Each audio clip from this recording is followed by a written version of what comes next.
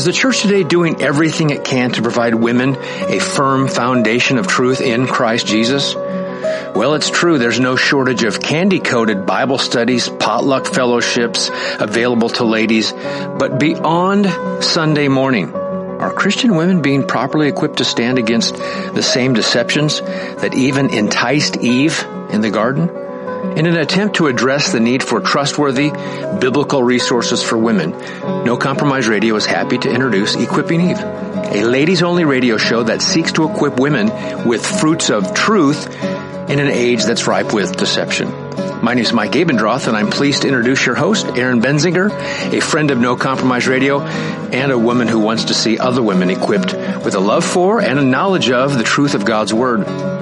Well, hello, ladies, and welcome to Equipping Eve, the show that seeks to equip you with fruits of truth from God's Word, not only so that we can stand strong in an age of deception against all of the lies and deceptions that are out there surrounding God's Word and the truth that is available to us there, but equipping you, ladies, with the Word, encouraging you to get into the Word, to get equipped, so that you may grow spiritually, so that you may come to know your Lord and Savior better, so that you may grow in holiness, in sanctification, and desire righteousness as you walk in this life and are conformed day by day to the image of Christ. You know, there is no shortage of quote-unquote discernment ministries out there that love to take the time to talk to you about all of the false teachers that are out there. Oh, Benny Hinn is bad. Joyce Meyer is bad. Beth Moore is bad. Paula White is bad. Perry Noble's bad. Stephen Furtick's bad. Lisa Turkust is bad. This person, that person, this person is bad. Let me tell you why. Over and over and over and over again. And we get it. We get it. Don't we? We get it. Like, Rick Warren is off with another false teacher.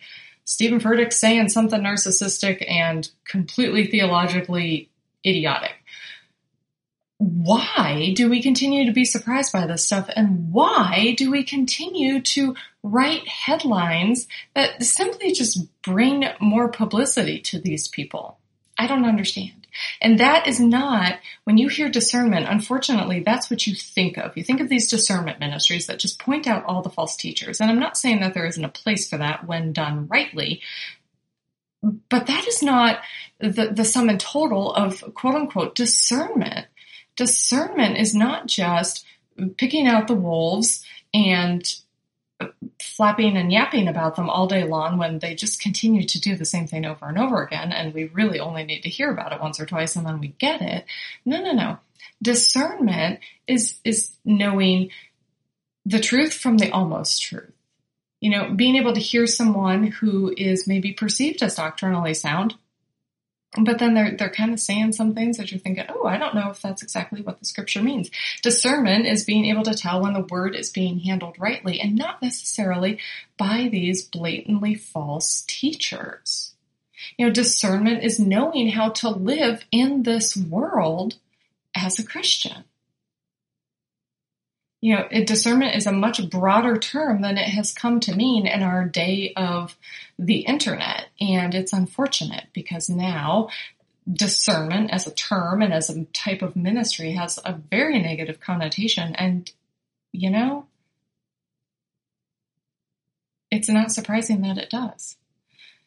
But ladies, we need to be equipped with the word, not just so that you can hear when Beth Moore says something stupid again and be able to say, oh no, that's wrong. No. You need to know the word. You need to be equipped in the word so that you can train up your children, so that you can stand strong against your unbelieving coworkers and be faithful and courageous to proclaim the gospel to them when God gives you opportunity. That's what you need to be equipped for ultimately.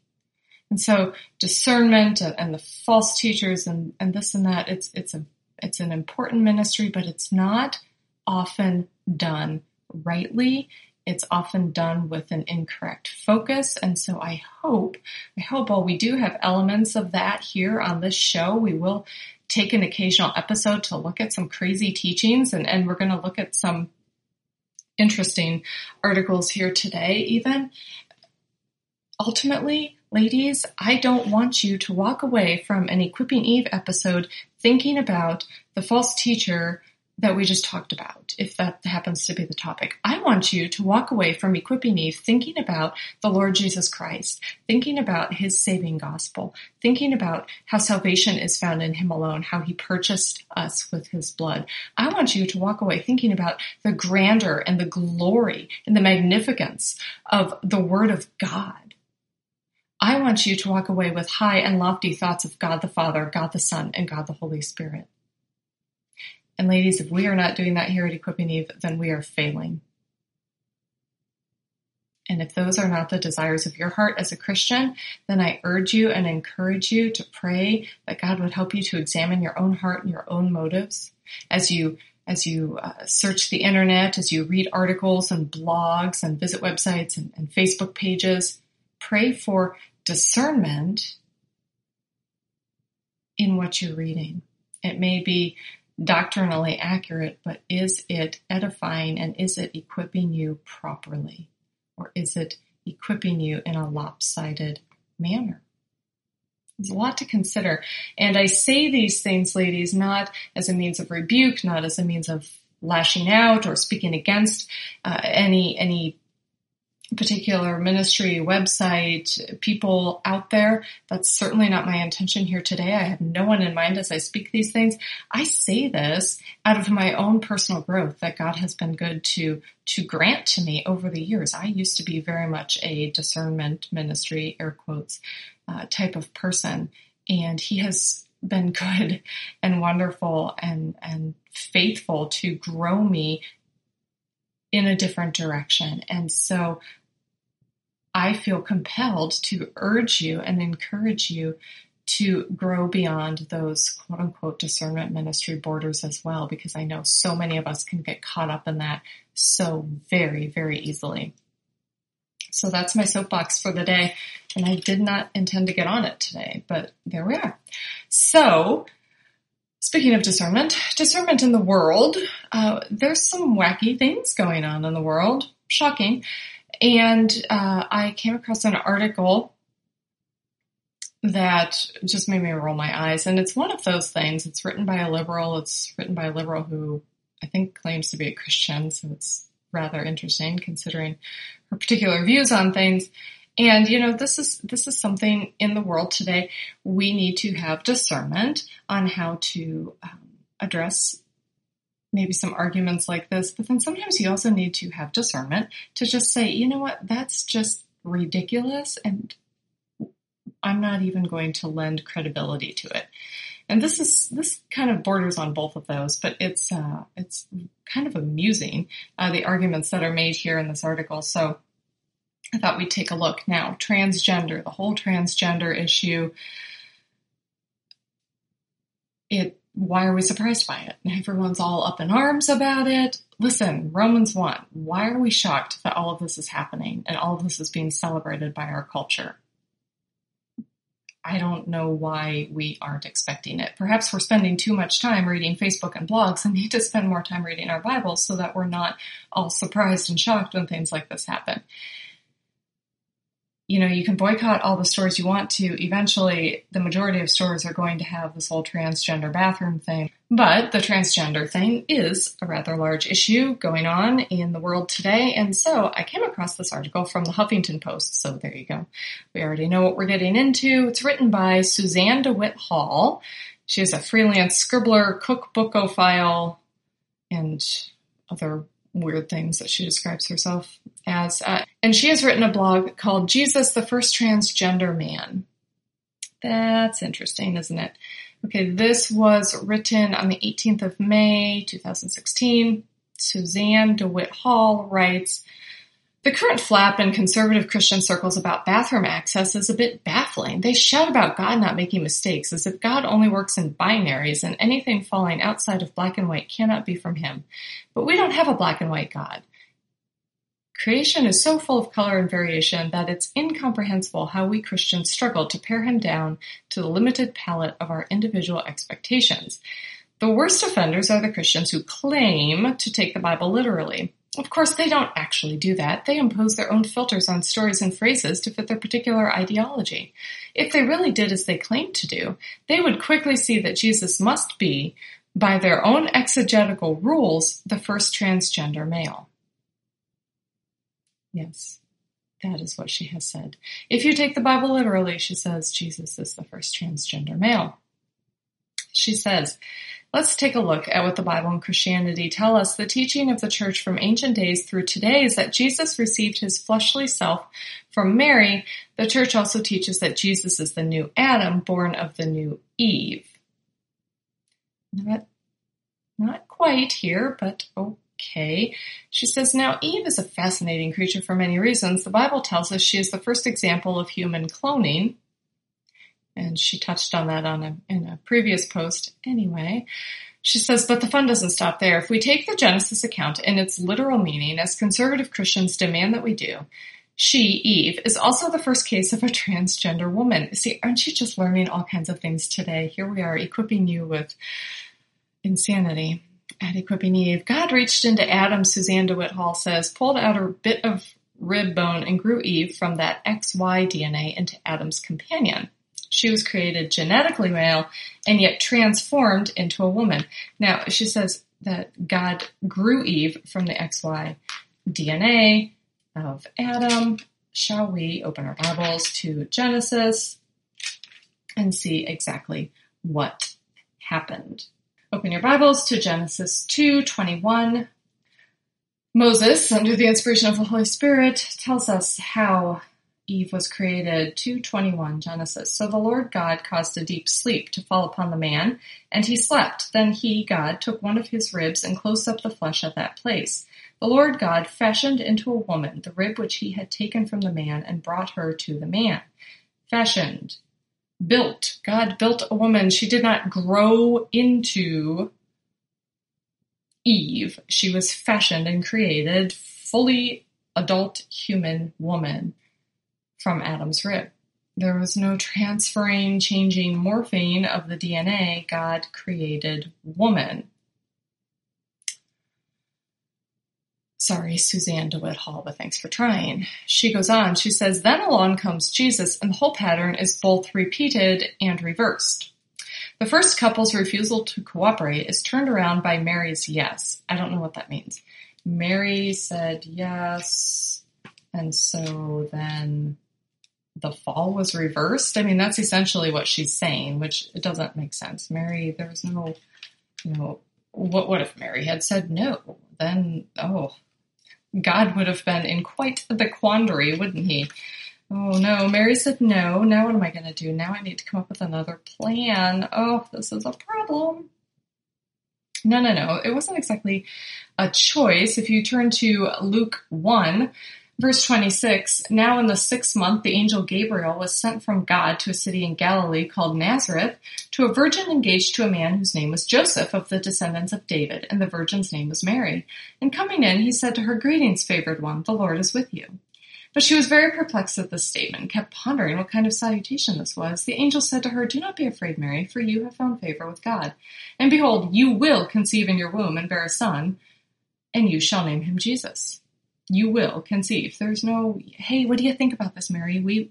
God was up in heaven with his triune self, and the Trinity was discussing, and they thought that maybe you might consider this. So here's our plan.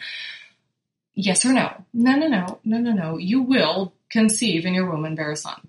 He will be great. He will be called the Son of the Most High, and the Lord God will give him the throne of his father David, and he will reign over the house of Jacob forever, and his kingdom will have no end. Mary said to the angel, how can this be, since I am a virgin? The angel answered and said to her, the Holy Spirit will come upon you. The Holy Spirit will come upon you. No choices here. And the power of the Most High will overshadow you, and for that reason the Holy Child shall be called the Son of God. And behold, even your relative Elizabeth has also conceived a son in her old age, and she who was called barren is now in her 6th month, for nothing will be impossible with God. Verse 38, and Mary said, Behold, the bondslave of the Lord, may it be done to me according to your word. And the angel departed from her. Mary submitted, understood that God had ordained, and what would be, would be. There was no Mary's yes repeating the fall. That's ridiculous theology. Let's be discerning, shall we? Again, going back to this article from the Huffington Post, Jesus, the first transgender man, Suzanne DeWitt Hall says, along comes Jesus. The whole pattern is repeated in the reverse. The first couple's refusal to cooperate is turned on by Mary's yes, and the second act of cloning occurs. The Holy Spirit comes upon the second Eve, and the child takes flesh from her and is born of her flesh, born with XX chromosome pairing, born genetically female, and yet transformed into man. Huh? No. All you have to do is read the gospel accounts to see that that is utter nonsense. We just read it. The Holy Spirit will overshadow you. You will conceive in your womb. You will bear a son. He will be called the Son of the Most High.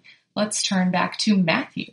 Let's turn to Matthew chapter 1, where Joseph is approached by an angel of the Lord. And in verse 21, Matthew 1:21, the angel of the Lord says of Mary that she will bear a son, and you shall call his name Jesus, for he will save his people from their sins. Now all this took place to fulfill what was spoken by the Lord through the prophet. Behold, the virgin shall be with child and shall bear a son, and they shall call his name Emmanuel, which translated means God with us. That's from Isaiah 7:14. He will bear a son. There was no transformation from a male to a female. You cannot, in any way, shape, or form, derive that from the biblical text. You have to be completely blind, ignorant, and opposed to the things of God to say that. However, are we surprised? Are we surprised that this would be the mindset of a liberal professing Christian who obviously has no concept of Christianity or God's word? She closes her article and says, a quick look at the dictionary for the prefix trans tells us that it means across, beyond, through, and changing thoroughly, all of which are great terms for the person of Christ. No. Christ is immutable. Jesus Christ is the same yesterday, today, and forever. He's not changing thoroughly. He's never changed. God does not change. Period. But she says he cuts across all boundaries, is beyond our understanding, is through all and in all, changes us thoroughly into new creations. Yes, he does. But not by being transgender. In his person, she says, and in his salvific actions, Jesus is truly the first and forever trans man. And so what is she doing? Is she saying that she truly believes Jesus is a transgender man, that Eve is a transgender woman, or is she simply trying to cut down the literal, grammatical, historical approach to hermeneutics and Bible interpretation and saying, well, if you're going to interpret literally, now you have to have transgender Jesus. Does she actually believe that? I don't know. Regardless, her reasoning here is ridiculous. So, as I read that, I of course had to click on the link that led to the blog where she talked about Eve being the first human clone. And so that was published on September 8th, 2015. Suzanne DeWitt Hall wrote a note to Kim Davis about Adam and Steve. And this is where you find out that she does identify as a Christian. She says, while I'm a Christian, and a fairly conservative one at that, parentheses, despite being married to a woman, she says there are numerous problems with using this bit of scripture, meaning the Genesis account of creation, as a defense for what is called traditional marriage. She says the ugliest problem is the fact that Eve seems to be the first instance of successful human cloning, though God did decide to add a tail to the Y chromosome in the process. So if Adam and Eve are the ultimate marriage model, it would mean that we should all mate with our closest genetic match. Most people conclude this isn't such a great idea, and a number of scriptures decry it. And really what she does in this article, she's trying to say, well, look at how dysfunctional Adam and Eve's marriage was, and why would we use that as a model for marriage? She's missing the point that traditional marriage, biblical marriage, uses Adam and Eve, the creation of man and woman, saying that marriage relationships are between a man and a woman. It has nothing to do with the relationship between the two. You know, she goes on, she says, she says they were dysfunctional. They didn't communicate. When something wicked their way came, they blamed each other for joint mistakes, got kicked out of the best home on the planet, and just look what happened to their kids. So there was the fall, and then you had two sinners who were married. So I don't understand why she doesn't understand this.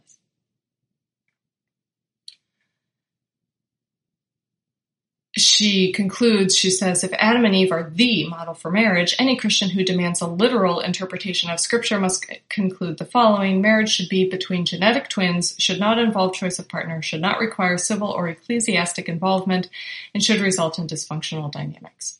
I don't know about you, she says, but to me this sounds like a list of everything a marriage should not be. She's missing the point, and again, attacking the literal interpretation of Scripture by doing this, because if you have a literal Scripture, now you have literal sin, and then that means that we need a Savior, because we literally cannot save ourselves, because we're dead in sin, we're slaves to Satan and sin, and it's only by the blood of Christ that we can be saved. And if you start taking all that literally, well, we just don't like that because we love our sin, said the quote-unquote Christian who's married to another woman.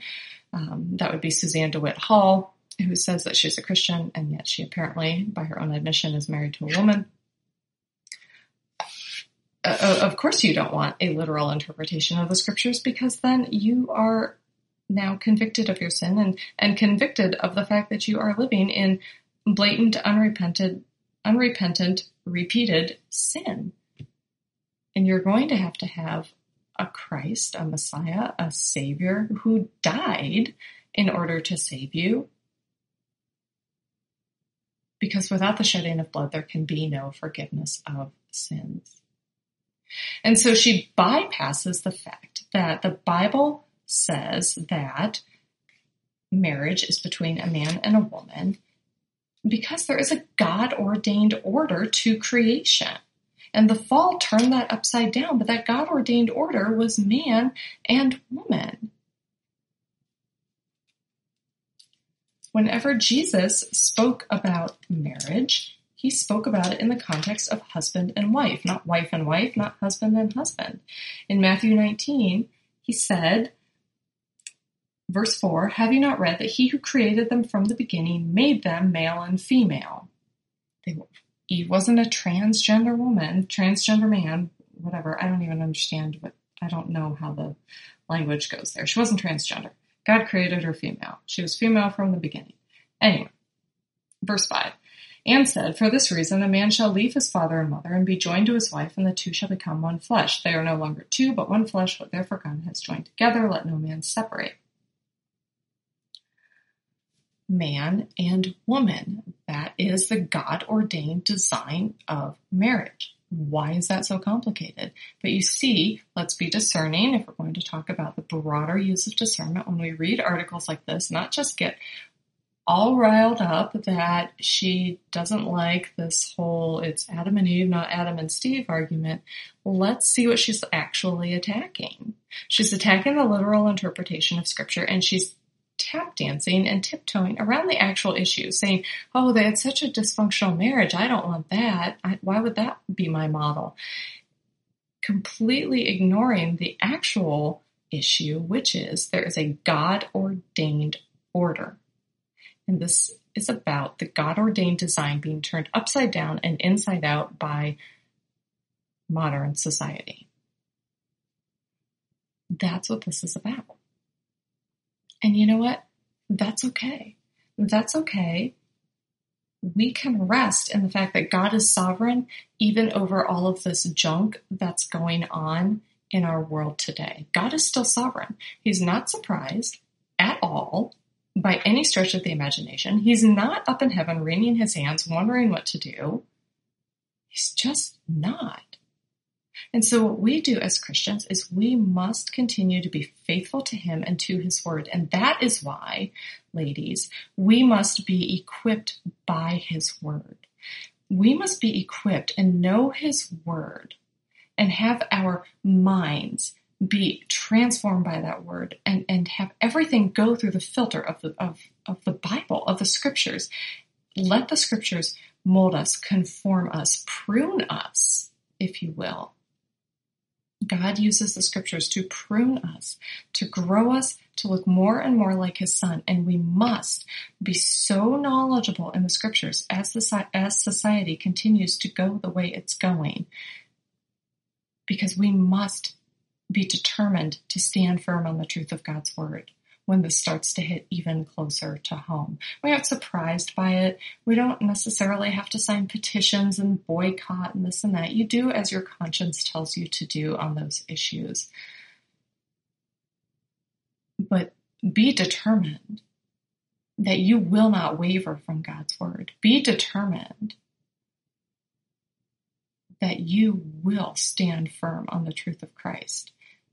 And it's not about chasing the ambulance of the latest ridiculous thing that Stephen Furtick has done.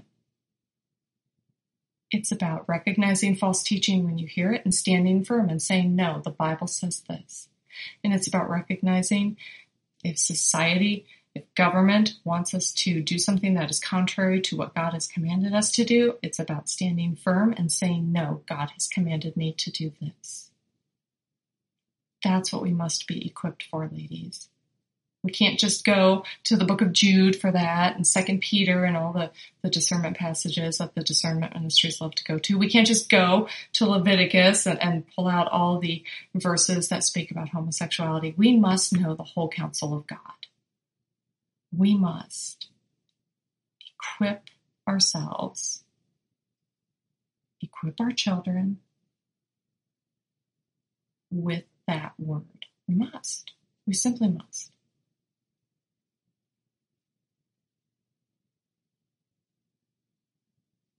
And then when we read ridiculous blog posts in the Huffington Post, of course we know before we even read them that they're going to be ridiculous, but we can pick out the actual issues. We can see what's actually being attacked. What's being attacked here is the very word of God. It's saying, oh no, don't interpret the word of God literally. If you do that, look at all of the crazy theology you end up with. Is that what you want?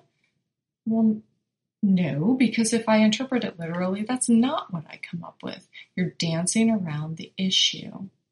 Let's be equipped to recognize that.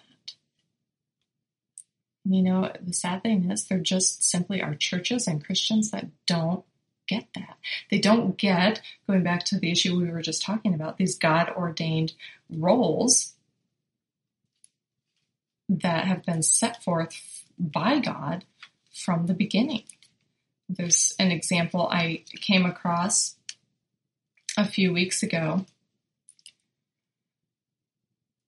There was an article entitled Freedom and Fear, Preaching as a Young Woman.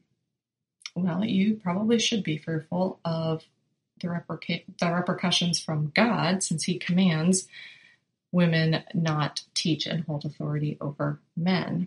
This article says, in the mid-90s, Spring Creek Baptist Church broke with Oklahoma Baptist tradition and ordained women to the office of deacon. The church was young at that time, formed only a decade earlier. It was just getting its feet under it when the question of women in leadership began to tear at the communal fabric. Lots of folks left the church through the process. When charter members reflect on this period, it's with a mixture of pride and sadness. Our church took a bold position, born out of something intrinsic to our nature yet unresolved. Spring Creek still wrestles with the implications of this decision, including the ways that it continues to influence the way we practice our faith. What does it mean to affirm women's leadership in 1995, in 2016? This is a live question at Spring Creek, where fresh vision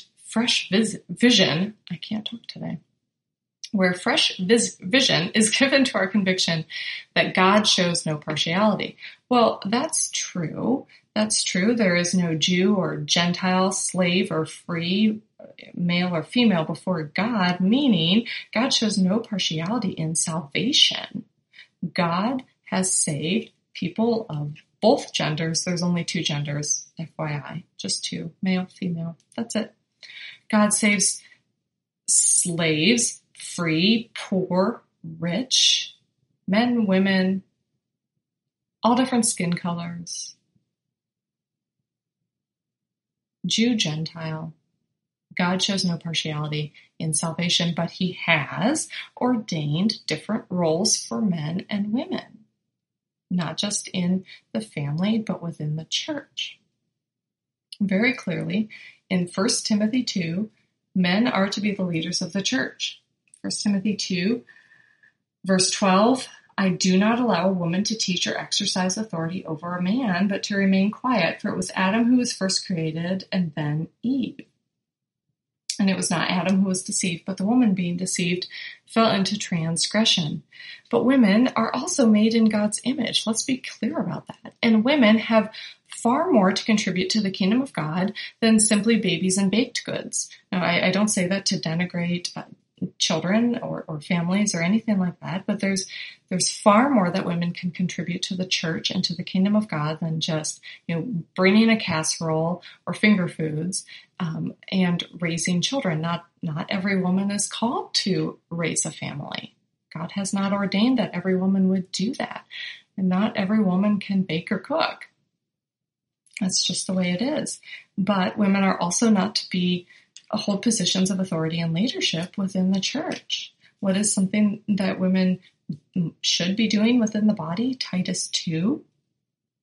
Older women, likewise, are to be reverent in their behavior, not malicious gossips, nor enslaved to much wine, teaching what is good. They can teach, so that they may encourage the young women to love their husbands, to love their children, to be sensible, pure, workers at home, kind, being subject to their own husbands, so that the word of God will not be dishonored. The older women teach the younger women. Ladies, women have great value in Scripture, in the eyes of Jesus. They were of great importance to Jesus and to his ministry. We think of the woman at the well. We think of the fact that women were the first to see the risen Christ, that women were essential to the ministry of Jesus. We get a hint of that at the crucifixion. In Matthew 27, verse 55, we're told many women were there looking on from a distance at the crucifixion, who had followed Jesus from Galilee while ministering to him. We know that women played an important role in even the apostles' ministry, whether it was financially or whatnot. And so women are not denigrated in Scripture, but they do have different roles than men. And those roles, while many women are called to be wives and mothers, and so their primary role is raising children, those roles do go beyond babies and baked goods. I'm just going to say that. I'm no feminist, but let's be clear. Our role goes beyond babies and baked goods, and we'll talk about this more in future episodes, but let's also be very clear. Women are not to have authority in the church. Women are to teach the women. Women teach the children. Women are valuable contributors to the kingdom of God. And so I do want to discuss this more in future episodes, because there have been some waves recently within the more conservative complementarian community regarding the role of women in the church. There's been kind of a Sunday school issue, if you will, a Sunday school row, if you will. I've always wanted to use that word row. I think it fits here. A Sunday school row. Can women teach Sunday school to men, like to mixed audiences? I would say no. No, women should not be doing that. But I think there's a broader issue here, a broader dangerous trajectory that some who might think that could start going down. And so this article from Spring Creek Baptist Church went on to talk about how they allowed not just a woman to preach from the pulpit, but a high school student. This pastor writes, we were fortunate to have Jillian Mitchell, a high school student and lifelong member of Spring Creek, share a sermon. She's a lifelong member. Well, you really shouldn't be a member of a church until you've been saved and baptized and understand the importance of being a member of a church body there. And then he posted this text message conversation that they had about her first experience preaching. Jillian Mitchell, if you're listening, that better be your last experience preaching, because you were in direct disobedience to the word of God by preaching to mixed audiences on a Sunday. And if you read this text message conversation that she had, it's clear that the focus is not where it should be. The focus is not on the word of God and on proclaiming Christ. This was all about her. How was your experience? How did you feel? She says, the congregation poured out love and encouragement. I expected kindness, even if I did terrible, but what I experienced overwhelmed me. I felt so loved and connected to the congregation in a new way. The thing that surprised me the most was how shocked everyone was with simply my voice and the speed that I talk with. I think people appreciated it, and that meant a lot to me. And the most fulfilling was the writing and crafting of the sermon. I loved choosing the words and toying with ideas until one finally clicked. If you're preparing a sermon, I anticipate that what should be most fulfilling is digging into the scriptures and learning about Jesus and learning about God and his word and the excitement of being able to bring that to people that God has put under your care. I'm speaking if you're a pastor, not a random high school girl. Being able to bring that truth that God has revealed to you through his word and proclaim it to others, not choosing words and toying with ideas until one finally clicked. And so that's probably why we shouldn't have high school girls preaching sermons. Unfortunately, that's how I'm sure some seeker-driven pastors, men, prepare their sermons. So is it any different? Probably not. And so we've kind of bounced all around here today, ladies, but ultimately, let's remember there are God-ordained rules for men and women. Let's remember, Jesus was not the first transgender man. There is no actual transgender man. I don't care what you call it. I don't care what you do to yourself. I don't care if your insurance pays for it. If you were born a man, you are a man, no matter what dress size you are. If you were born a woman, you are a woman, no matter what surgical procedures you have. And God has ordained different roles for each gender. But both men and women are made in God's image. Both men and women are saved by God. God shows no partiality in salvation. And ladies, this is why it is essential for you to be equipped. Because there are important roles for you in the kingdom. No, you don't get to stand behind a pulpit and be a pastor. That's okay. Any of us who are steeped in the scriptures would not desire that anyway. Because we know that's not what God has commanded. But you teach your children. You teach the other women. You are very valuable.